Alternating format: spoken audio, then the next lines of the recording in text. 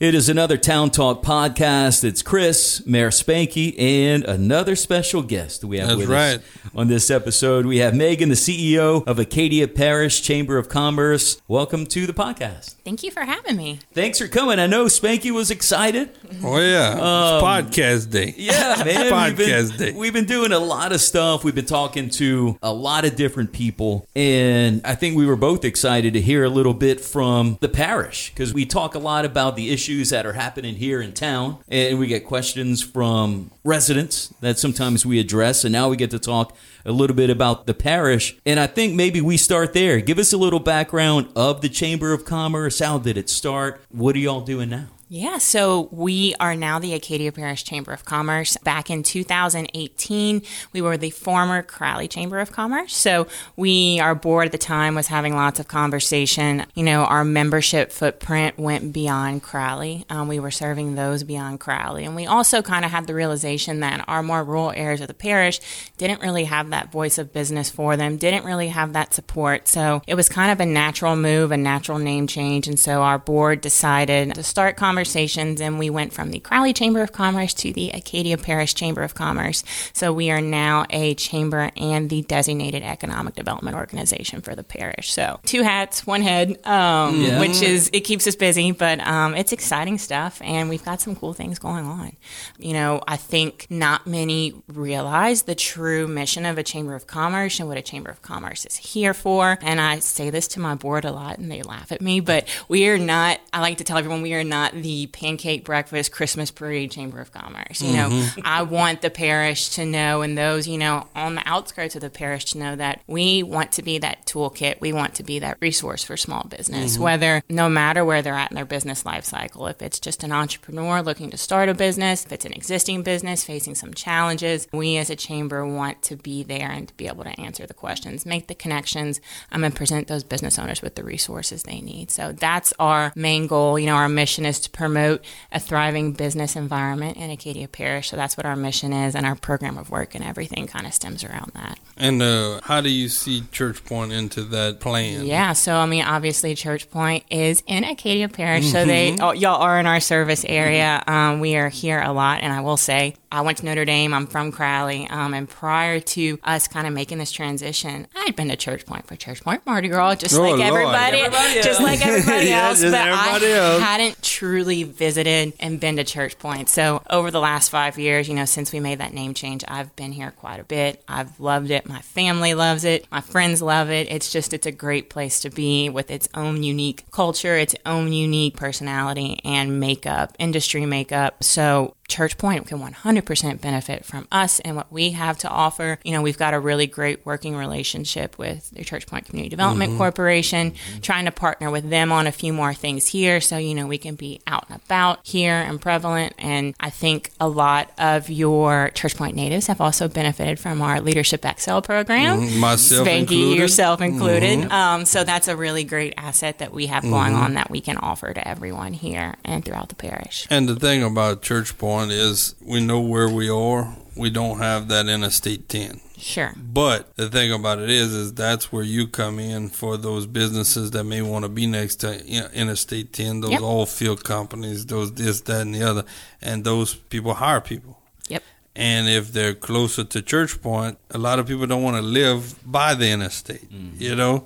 So that's where we come in. You know, like I've always said, you don't have to be number one all the time. I just need to pick up the crumbs behind it. You know, like if you get that $20 million business going to I-10, that's going to benefit Church Point in some way, somehow. Even if it's 5 people that are moving to this area to go work over there, that's going to live 3 or 4 miles out of town. That's a benefit to Church Point because that person is going to come in and they're going to go to Rods, they're going to go to Piggly Wiggly, they're going to go to Sonny's, and that's how we make our money. That's how we grow. That's to say that we're going to get that oil field come to Church Point is slim to none. Right. you know. But you can get some of those crumbs. You can get a slice of that pie. Exactly. Yeah. I don't need the whole pie. I just want a piece of it, you know. And I'm a firm believer in realizing what your assets are and realizing, what you're good at and start kicking it and kick the what out of it. And that's where we're at over here is when you leave Church Point, I can be to Crowley in 20-ish minutes. I can be to Rain in 10 to 15. Yeah. And I can be to Lafayette in 25. You know, so this is a place where, and that's where we're trying to design it as, is a place to live and drive to Lafayette and work, or drive, wherever down the interstate. That's what we're looking at, and that's where we work hand in hand because of those things, you know. And y'all have got some great local drivers here too. I mean, you've got Church Point Wholesale here, Reshored's Cajun Traditions. I mean, and we added Cajun Traditions in the last few years. But that's what I'm saying. That was a huge shot in the arm for Church Point with 30 jobs. You know, that to Lafayette, that's not a jobs big are deal. Jobs. But to us, that's a big thing, and that's not something that comes up every day for us. Right. You know, like that was a wow, that's this big time right here, you know. But like I said, interstate is where you have a lot. I mean, that's the busiest interstate in the country. Yeah. You know, I mean, and we have a significant part of it in Louisiana. Absolutely. You know? Absolutely. I have a question for you, Megan. How do you feel, like, what's the state of Acadia Parish right now? And how and where do you think we can grow as a parish? Sure. I think coming out of post-COVID, we are in an incredible, no one likes the C word. I mean, no one wants to talk about it, but coming out of it, I think we are prime for development. I mean, you see dirt turning in all corners of the parish. The investment that we've seen pumping in the parish since the pandemic, a lot of those private dollars that people, you've seen small business in itself emerge since the pandemic. So that's one indicator we've been seeing. There's been a ton of residential development in the parish, being that people don't want to live in Lafayette. Lafayette's quickly outgrowing itself. Lake Charles is, they're building back up from the hurricane and the disasters that they've seen, but I think we have capitalized significantly on the residential development in the rural areas. And all, like you said, all along I-10 corridor, we're seeing expansion right now, but I think we're primed for development. We've got a lot of investment flowing around, and I don't think it's doom and gloom over here in Acadia Parish. No, I think we're on our way up. Yeah. I mean, Crowley's looking good, Rain's looking good, Church Point's looking good. I mean, Iota's, I went to Iota. They got a lot of nice stuff over there too. I mean, we were run a certain way for a long time, and I think we're coming out of it. There's a lot of younger people coming, leadership coming up with new ideas. And I say this all the time. The toolkit that I used my first year will not work by the 8th year. Right. And what happens is human nature is this worked before, I'm going to keep on doing it that way. But in this business of government, it changes yearly. Yeah. So you have to keep on adding to your tool chest. Sure. You don't go back to the way it was, right.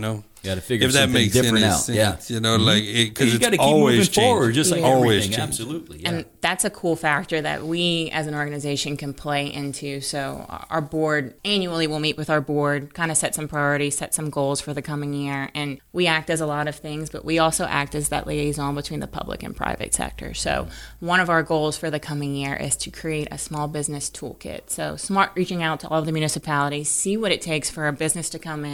Do they need X permit, X license, occupational license, what have you? And it all differs based off of municipality. Not every municipality does it the same way. But we're looking to help simplify that process from the business side on playing with the government side, making sure that there's no red tape. We don't want red tape for business, and there shouldn't be red tape for business. I had to make a phone call last week for a business owner who was relocating in a municipality and was waiting on an occupational license, was waiting on the permitting, and was waiting on that permitting to trigger the building inspection. And so, we love being able to step in and be that voice for them whenever, they don't want to, make the phone call to that mayor, make the phone call to that council member, someone within the government. We thoroughly, appreciate and enjoy them reaching out and be like, hey, we need some help. And so we like acting as that, liaison for them too. But we're all about less red tape. Yeah. That's the best way. I mean, make it easier, and then it makes everything easier. It does. I mean, you've got someone looking to invest money, in your community and maybe your downtown area or in a rural part of your parish, and they're willing to do it. So let's make it easy for them. Well, that's right. I mean, that's the number one rule of the game is when the sale is there, you sell. Yeah. You don't You say make it happen. you don't say I'll call you in a week and then see if you're still interested. You know, you're interested. We want to sell it to you right now. You know. And I know we're going to talk about some of the events coming up. One is the gumbo cook-off. Mm-hmm. But if someone is interested in being a part of this, like what is y'all's process to be a part of the Acadia Parish Chamber? How does that work? Yeah, so we are, like I said, our organization is partially funded by event revenue. The other part is partially funded by membership revenue. So we are in a membership system. Reach out to us, give us a call. And that's another cool thing. We fully realize that membership is not a one-size-fits-all. And so we're happy to tailor a membership to what the business owner is looking for. So we realize the coffee shop's not going to need the same things from the chamber as the manufacturing facility or the hospital or our larger corporations. So there are different needs depending on, and we are happy and always do tailor that to their needs. So give us a call. We love to sit down. We always sit down with potential members, visit with them, figure out what they're looking for out of membership, what we can do for them, and go from there, tailor it, and get them involved. There are many ways to get involved. Like I said, you mentioned events. We have 4 big events throughout the year. We have quarterly events because we also realize that, not everyone could attend events at any times of the day. So we've got breakfast, we've got luncheons, we've got after hours. That whole event piece is a great networking and educational option. Those networking opportunities are super important for business owners because we realize that people do business with people they know. So we love to create that platform for our business owners and our community members to make sure that, they have that networking there and they're able to make those connections with people. So let's talk about that big fundraiser that's coming up, the Gumbo Cook-Off, man, the thing that everyone loves around here. Yeah, gumbo. Hopefully it's going to be cool weather. I know. That's right. Right? We hope for that. We've had it both ways. We've been sweating some years, and last year, they had a rainstorm blow through while my teams were getting ready the morning of, so we're sitting there underneath tents, holding down tents as the storms blew through, but we're hoping for nice weather. So October 28th, Rice Festival is obviously not this weekend, but next weekend, so spirits are high, people are excited. We carry that into the next weekend. It's a bye week, football week. It should be LSU and UL should have a bye week. So we always do that.